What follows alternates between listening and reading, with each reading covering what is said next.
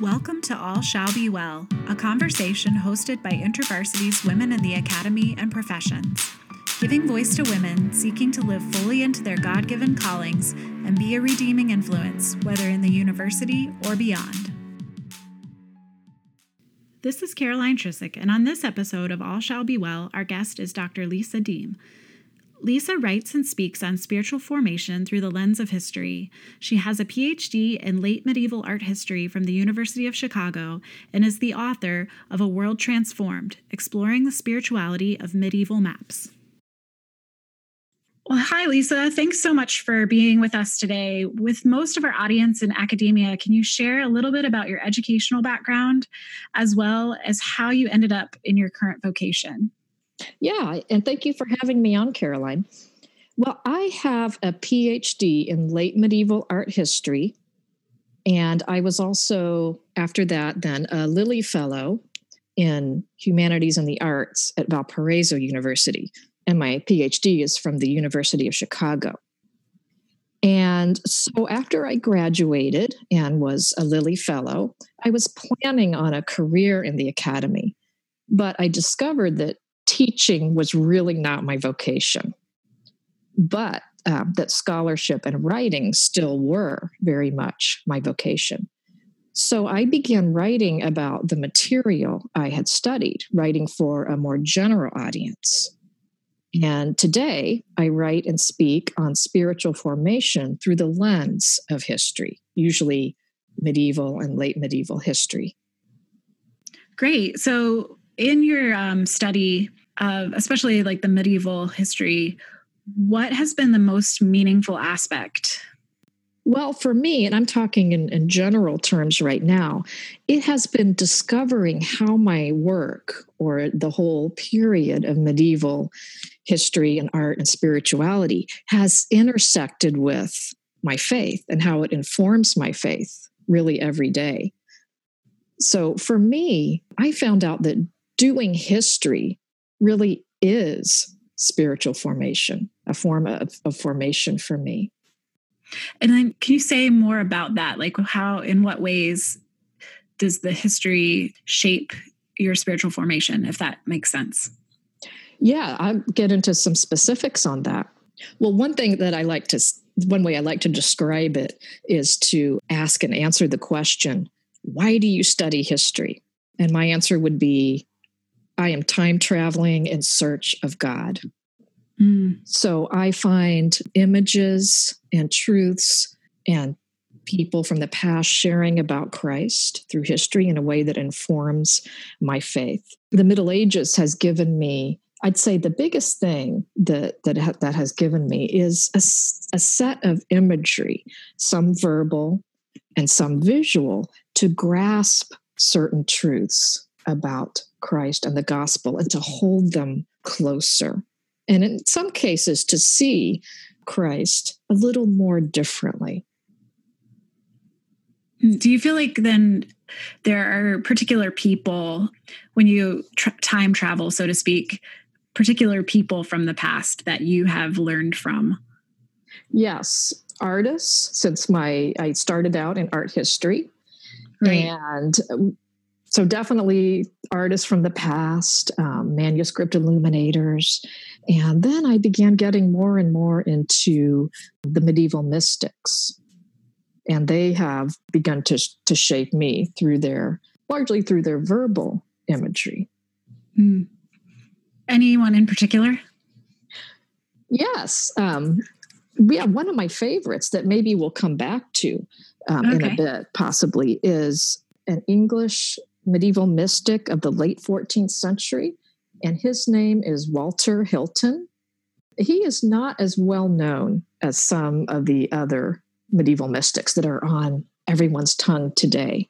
I think he's overlooked and underrated, and he wrote a spiritual formation handbook in the late 14th century called The Scale of Perfection that has some parts in it that I think are so down to earth, and then some imagery too that has really spoken to and shaped me that he's my favorite. the title, The Scale of Perfection, sounds really intimidating, but I'll trust that there's some things in there that are valuable, right? There's some good nuggets in there. Yes. Nice. So what changed about, you shared a little bit about spiritual formation. What changed about your view of Christ and your view of the church through your research? Okay, well, in general terms, I would say about my view of the church that studying history or beginning to realize how history intersects with my faith, that has helped me to see myself as part of the community of saints more, some living and some dead. It's helped me to see that my faith has really deep roots. So it's helped me to see more of myself as part of the church eternal and the church in history. Now, to get into something really specific about Christ, I, as you know, Caroline, have been a fan of and have been studying medieval world maps for a while. And certain types of maps have really shaped and enhanced my view of Christ, a view that's found in Scripture.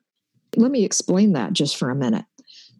There is a certain type of medieval map, really made throughout the Middle Ages, in which the world is shown as a circle and centered on the city of Jerusalem. And the maps that I have studied the most date to around the year 1300. And so, as I said, the maps are centered on Jerusalem. It's in the center of the circular world. And often the city of Jerusalem is accompanied by a small picture, sometimes of the crucifixion, or in one case, the resurrection. So these maps picture a world centered on Christ. And as I began studying these maps more and more, I began to see how much this medieval vision of a Christ-centered world was speaking to my faith. As I studied them, I began to think of the maps in relation to a couple verses from the Bible, for example. If you take the verse from the beginning of Colossians, this beautiful hymn of praise that Paul wrote, probably Paul, in the book of Colossians, that ends, He, Jesus, He is before all things, and in Him all things hold together. And these maps, which I'm sorry that we and the people listening can't see right now, these maps that center on Christ, I think give us a beautiful picture of Jesus holding all things together, holding the world together. It's a very cosmic view of Christ as the center of creation. So that helped enliven this wonderful cosmic vision of Christ for me. That's beautiful. And I think even though we can't see it, you can imagine, right? This, as you described it, the crucifix or even the resurrection in the center of it with everything else around it and Christ holding everything together. Right. Because the maps, the larger ones that I've studied, they, like the Hereford map, for example, that's still in Hereford Cathedral today, made around 1300, it shows all parts of the world as it was known in the Middle Ages. So it has hundreds and hundreds of pictures and inscriptions about the world. So many wonderful places to train your eye and to explore the world. And what I love is at the center of all of them is Christ, that He really centers and holds together all parts of the world. And that makes sense that even just thinking about our own lives, it's a good visual reminder that Christ is the center and everything else can be held together by Him. As there's so much, in even geography, but just the things in our lives, the daily activities or whatever we need to get done. It's a visual reminder, right, to center our lives on Christ, is what I'm hearing you say. Yeah, I think so. The good parts. And as well, I like the maps because they don't sugarcoat what the world is like. There are parts of the world that were considered unknown or dangerous or a little scary, that showed monsters. And, that shows that these undesirable or scarier aspects of the world and of life, unpleasant things we might be going through, that they're really part of a Christ-centered world, and that we can still cling to the center even when we're going through more dangerous territory. That's interesting that those were included. And these were actual maps, or they were art when they were created? What was the intention of are they called cartographers? Oh, that's a good question. That's a great question. This was really before the age of professional cartography. And the artists or map makers who made most of these maps in the medieval period were artists. A lot of them would have been the same scribes and illuminators who worked on the images in medieval manuscripts. So they could be called works of art. They're maps, they're visions of the world. Okay. So recently I read an article, I think it was like a PBS NewsHour or something, on the value of maps in the age of the GPS. I think it was titled, Why We Still Need Paper Maps, something like this. In your book, you talk about or offer thoughts on how medieval maps display the pilgrimage of Christians during that time period. Do you think paper maps, or even like most of us don't use paper maps anymore, but use like Google Maps or Apple Maps or whatever on our phones. Mm-hmm. Do you think maps in general have what value do they have to offer today? Yeah, I think maps are always valuable and are still valuable. If you want to think in spiritual terms or even philosophical terms, a map, I think, always shows us how we think the world works. So if you think of a paper map, or perhaps even Google Maps, but I'm thinking of the old-fashioned paper maps. Sometimes if you look at those and see, for example, does it have a center? What is put in the most privileged position on a map? Or what is relegated to the edge? For example, when I was growing up, and probably for many of us, I remember world maps that purported to show a scientifically accurate vision of the whole world, but they really were centered on the United States, right? On the Americas. That was the center kind of the world. So those are interesting questions to ask when you look at a map, because I think they always show us something we believe about the world. The interesting thing about GPS or something like Google Maps is that we personally become the center of our own world. So as we move, if you're driving or something, everything is oriented to our position, and the world sort of shifts and organizes itself around us. And don't get me wrong, I would never take a trip without my GPS. I love it. But sometimes I find it illuminating to think about that larger message as I follow that little pink line that's getting me to my destination. That's interesting, just thinking about our phones in general and how sort of self-centered or egocentric they are for our lives. Even like if we have apps like Twitter or Facebook or anything like that, we're the center of those as well. On Twitter, we curate our own, what directions we would go, whose voices we're listening to. So it's interesting even thinking about it in the sense of maps too, that it's always like your location. It keeps track of it and everything centers around it. Yes. And gosh, I love that idea of Twitter as a kind of map. I hadn't really thought of that. It's a good idea to explore. I love it. Sure. You can, in the same way you're deciding what direction you want to go, where you want to travel, who do you want to see, what places do you want to see. Twitter in the same way, right? You completely decide. I mean, it's in some ways like those choose your own adventure books that we had when we were kids. Yes. You get to decide who you're listening to. I mean, and much of our lives are that way too. Right. And it can be a neutral thing perhaps, but I like the medieval maps in spiritual terms for how it reminds us that our world revolves around Christ rather than the other way around. Right. Well, and even just considering, so for example, I'm not really into medieval maps, and not in the same way you are. However, reading through your book, I was able to learn from those voices of people that I wouldn't normally have naturally been inclined to go learn from, right? And so I'd never asked you about your book. So you wrote a book a few years ago, and I think you alluded to it in the beginning, A World Transformed, Exploring the Spirituality of Medieval Maps. So you've shared a little bit about medieval maps. Can you share more with us about the book? And then also what originally drew you to deciding to write that book? Mm-hmm. Well, the book kind of explores just what I talked about a few minutes ago, this certain type, because there were other types of medieval maps, but perhaps this most popular kind of map in which the world is a circle and centered on the city of Jerusalem. And Jerusalem lies in the center of the three known continents of the world, kind of pulling them all together and holding them all together.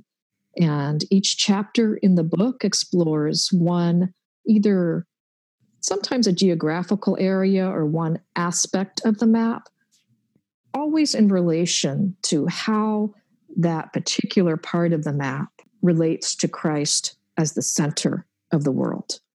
And I came to write the book because as I was working on my doctoral dissertation, a world map was one of the main images in the manuscript I was writing about. It was a 15th century manuscript filled with a beautiful series of maybe 65 miniatures, the small pictures, and one of them was a world map.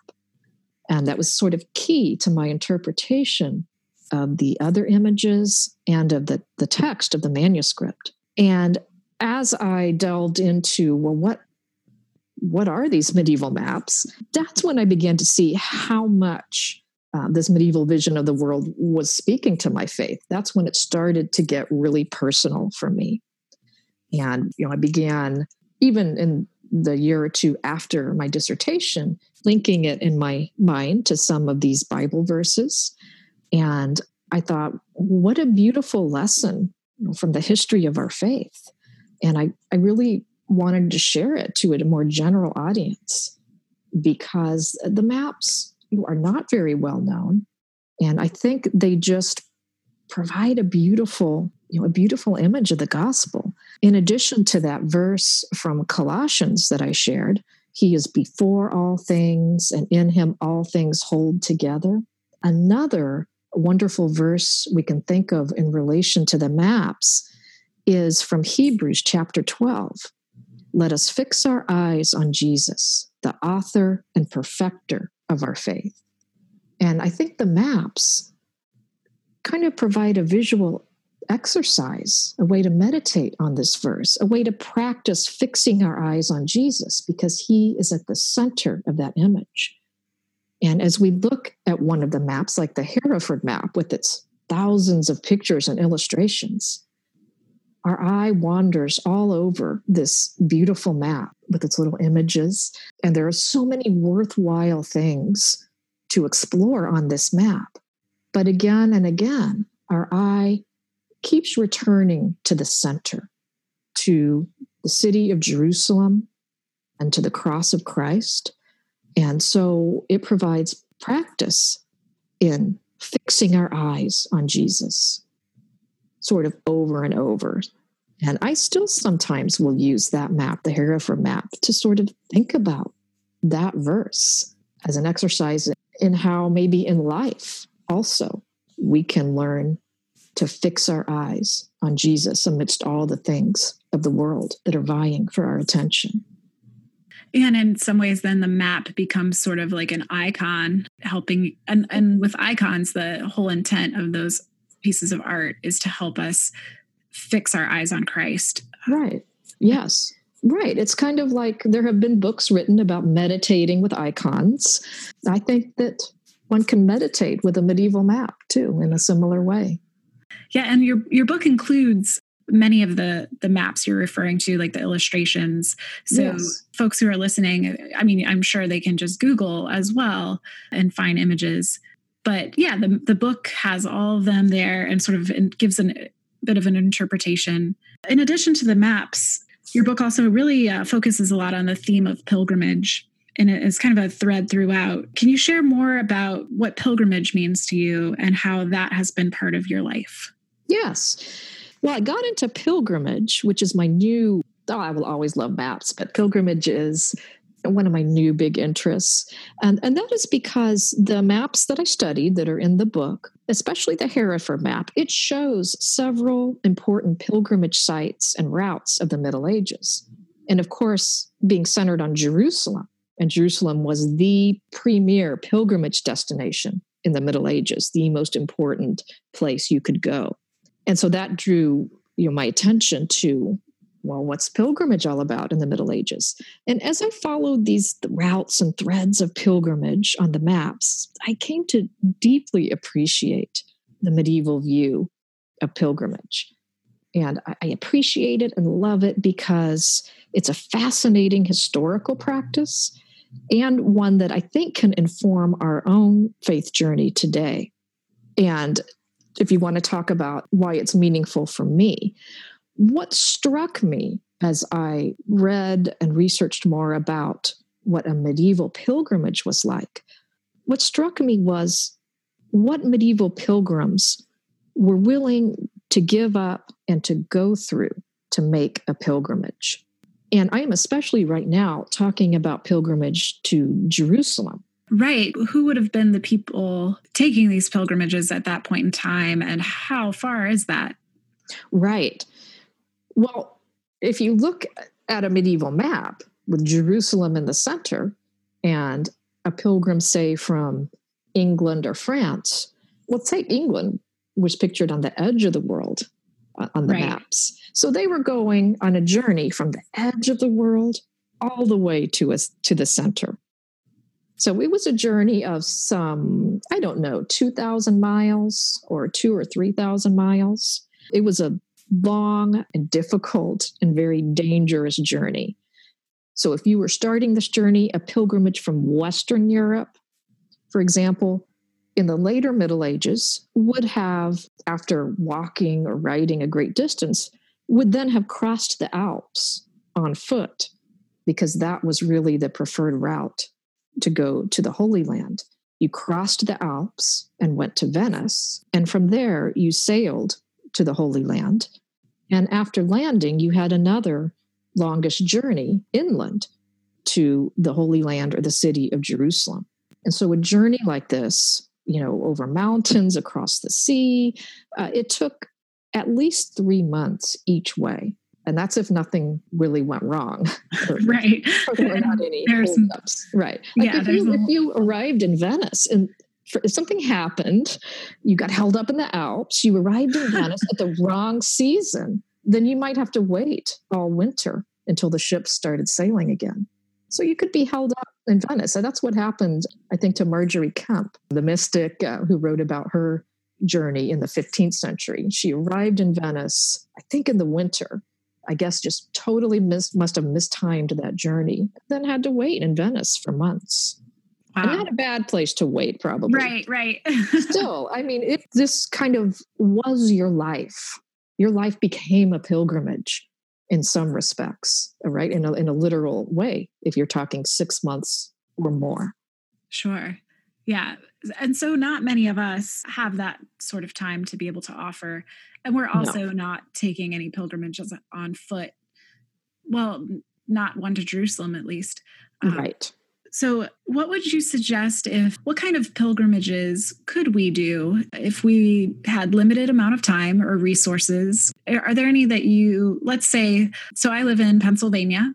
I'm not going to make it to Jerusalem anytime soon, although that would be delightful. But I have 3 kids. I'm a grad student and work part-time as well. So what suggestions would you offer maybe someone in our community, women in the academy who can't take a sabbatical right now? Exactly. I feel like I'm in the same place with the kids. And by the way, even if we did have the time and resources to go to Jerusalem, we would not be going in that way. Sure, absolutely, right. That the medieval pilgrim did. We cannot replicate that in any way. Right. And maybe we could replicate something like walking the Camino de Santiago in Spain. Sure. That's a little easier to sort of approach what a medieval pilgrimage might have been like in some ways. But Jerusalem, it would be totally different today. And I would love to walk the Camino de Santiago in Spain one day. Can I pause for a minute? Yeah. So for our listeners who have no idea what you're referring to there, can you share a little bit about what that is? Well, that was the most famous or the most popular pilgrimage route in Europe in the Middle Ages. And it started in various places. You could go through France. There were various routes, all going through Spain to the Cathedral of St. James the Greater in Santiago de Compostela in Spain. And actually, I think it was the most popular pilgrimage destination in Europe, perhaps outside of Rome.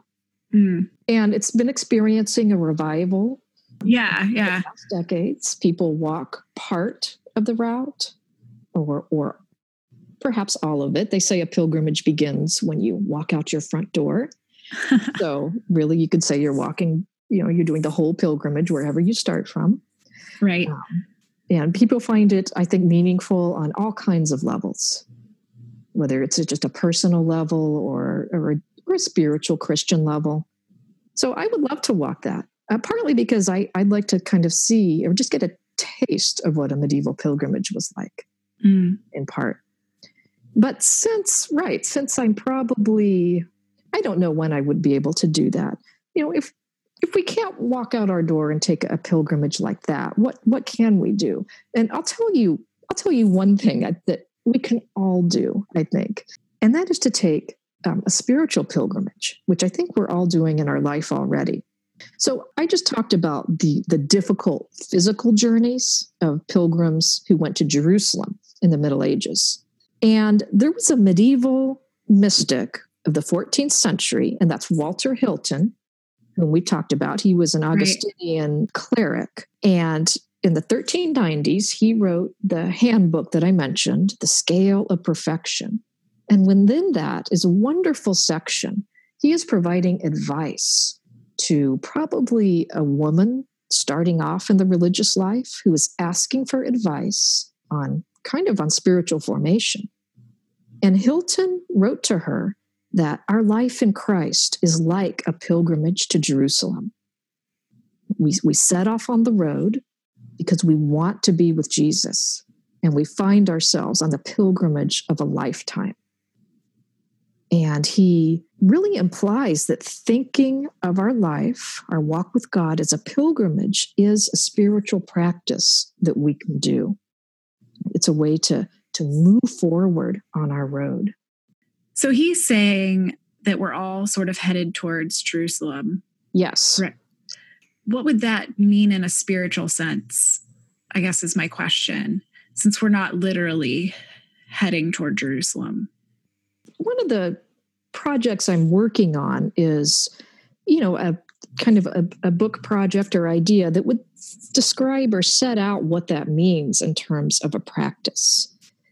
But we could think about it in several ways, about how kind of the stages of our journey to Jesus, or about some of the things we experience. And I'll give you an example. One thing that medieval pilgrims on the road had to face was confronting a variety of, we might say enemies. They might be pirates on the seas, or, kind of a version of highwaymen who would rob you. There were dangers from human enemies. And another thing is that in the late Middle Ages, when pilgrims finally reached Jerusalem, they were entering a territory that was really no longer Christian in political terms. Okay, it was occupied by the Mamluk and Egyptian sultans because the city of Jerusalem had fallen to them in 1244. So later medieval pilgrim entered Jerusalem. They found themselves worshiping in what would have been to them really enemy territory. So it was not a peaceful, serene, worshipful experience.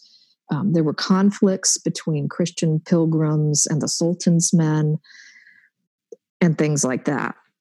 And to bring it back to our spiritual pilgrimage, our mystic friend Walter Hilton says that on your spiritual pilgrimage to Jerusalem, the pilgrimage of your life, or of your day, that you will meet enemies. You will confront enemies on your path. And your enemies will shout at you. They will tell you to turn back. They'll tell you you're never going to reach your goal. And we will meet these enemies on our journey of faith. Now, our enemies, for the purposes of our spiritual journey, internal, right? Our sin, maybe, our doubt, our feelings of guilt. I don't know, maybe our laziness, whatever they might be. All these are enemies, and they shout at us to turn back. They tell us we'll never make it to Jesus. And so one step on our spiritual pilgrimage daily is to face the enemies that will confront us. And what do we do when we meet these enemies? Well, Walter Hilton says one thing we do is that we keep on our way and we fix our eyes on our destination, which is Jerusalem, Jesus. And we remind ourselves, we say to ourselves, I want to be with Jesus. So it's a little bit like the medieval maps in that we retrain our eyes on our destination, on our goal, on Jesus. We fix our eyes on the prize. And that's one step in our spiritual pilgrimage. And I don't know about you, but I meet enemies, internal enemies like that every day on my pilgrimage. Oh, sure. Yeah. All sorts of voices in our heads, right? Yes. I wonder too, you mentioned internal enemies, but I'm thinking external, perhaps like injustice or. Yes. Right. Yeah. I mean, are there other? Right. Yeah.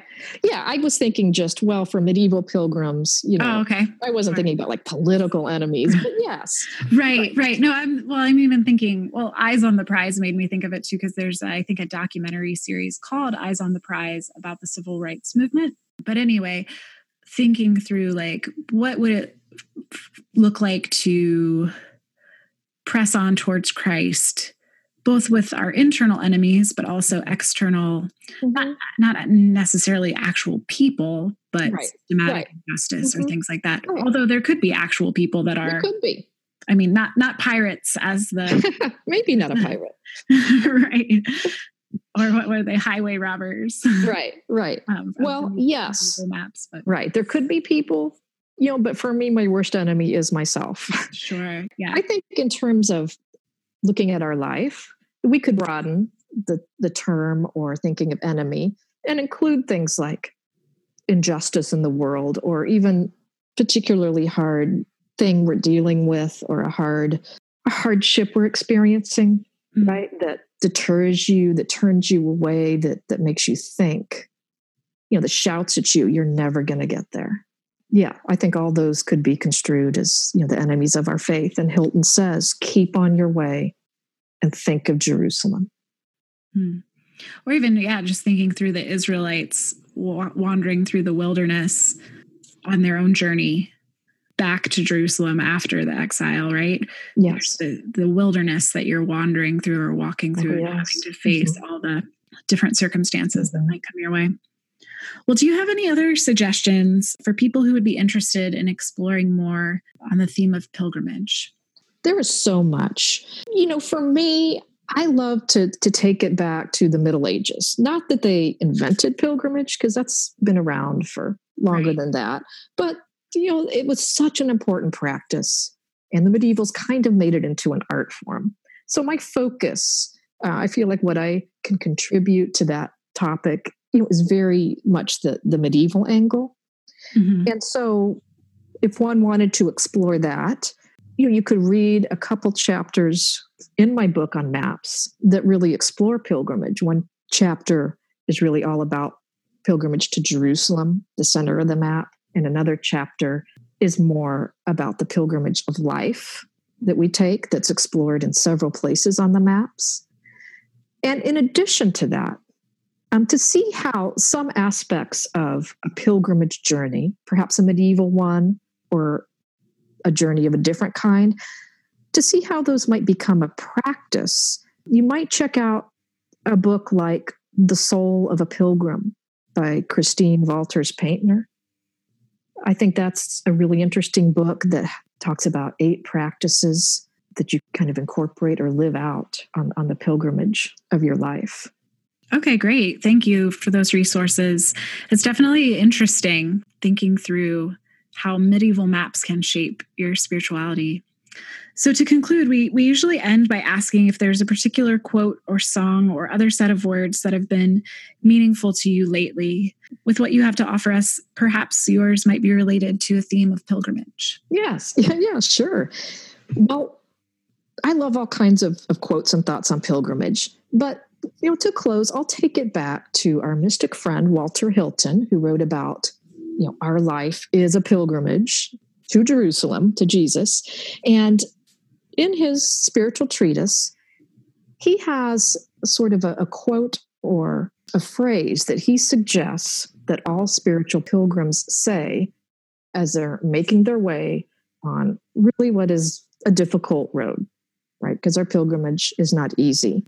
Hilton says, repeat this: I am nothing, I have nothing, I desire nothing but the love of Jesus alone. I am nothing, I have nothing, I desire nothing but the love of Jesus alone. And he repeats that so many times in this section of a spiritual treatise that it's almost like a mantra, a Christian mantra, kind of along the lines of the Jesus prayer. It's something that we might repeat over and over to ourselves to give us a comfort, to give us courage, and to keep us on the road. I love it. That's beautiful. Just the idea of repeating it over and over, then it becomes something that when you're in a moment of hardship, that could come to mind and just be a reminder. It's sort of meditating on those words in all circumstances, and then it comes to you when you need it.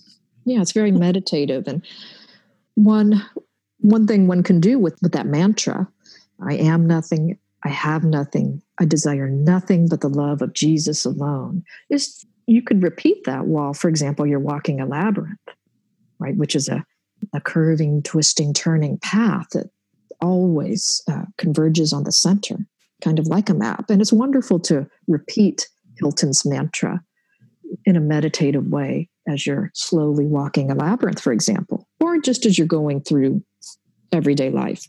Yeah, for me, I'm imagining myself walking my dog. I usually, that's my time, right? I have 3 children and my alone time is, in the shower and walking my dog. Right. And obviously while they're at school, I get some alone time as well. But in particular, I like to use the time walking the dog to devote to prayer or, just being present, more intentionally present with God. So I might try that mantra idea. Anyway, well, thank you so much, Lisa. We appreciate you sharing your thoughts and your time with us. Thank you, Caroline. It's been a pleasure. Thank you for joining us for this episode of All Shall Be Well, Conversations with Women in the Academy and Beyond. This is Caroline Trisick, and information about our guests can be found on our podcast page at thewell.intervarsity.org/podcasts. This has been a production of Women in the Academy and Professions, a focused ministry initiative of InterVarsity Christian Fellowship USA. We value the contribution of podcast guests who are not employed by InterVarsity, and we acknowledge that the opinions of our guests may or may not represent the ministry, doctrine, or policies of InterVarsity. Thank you for joining our conversation as we engage in faith and life together. We'd love to hear your feedback. To share your thoughts or to learn more about who we are or the resources and connections we provide, we invite you to visit us at our online gathering place, The Well. You can find us at thewell.intervarsity.org.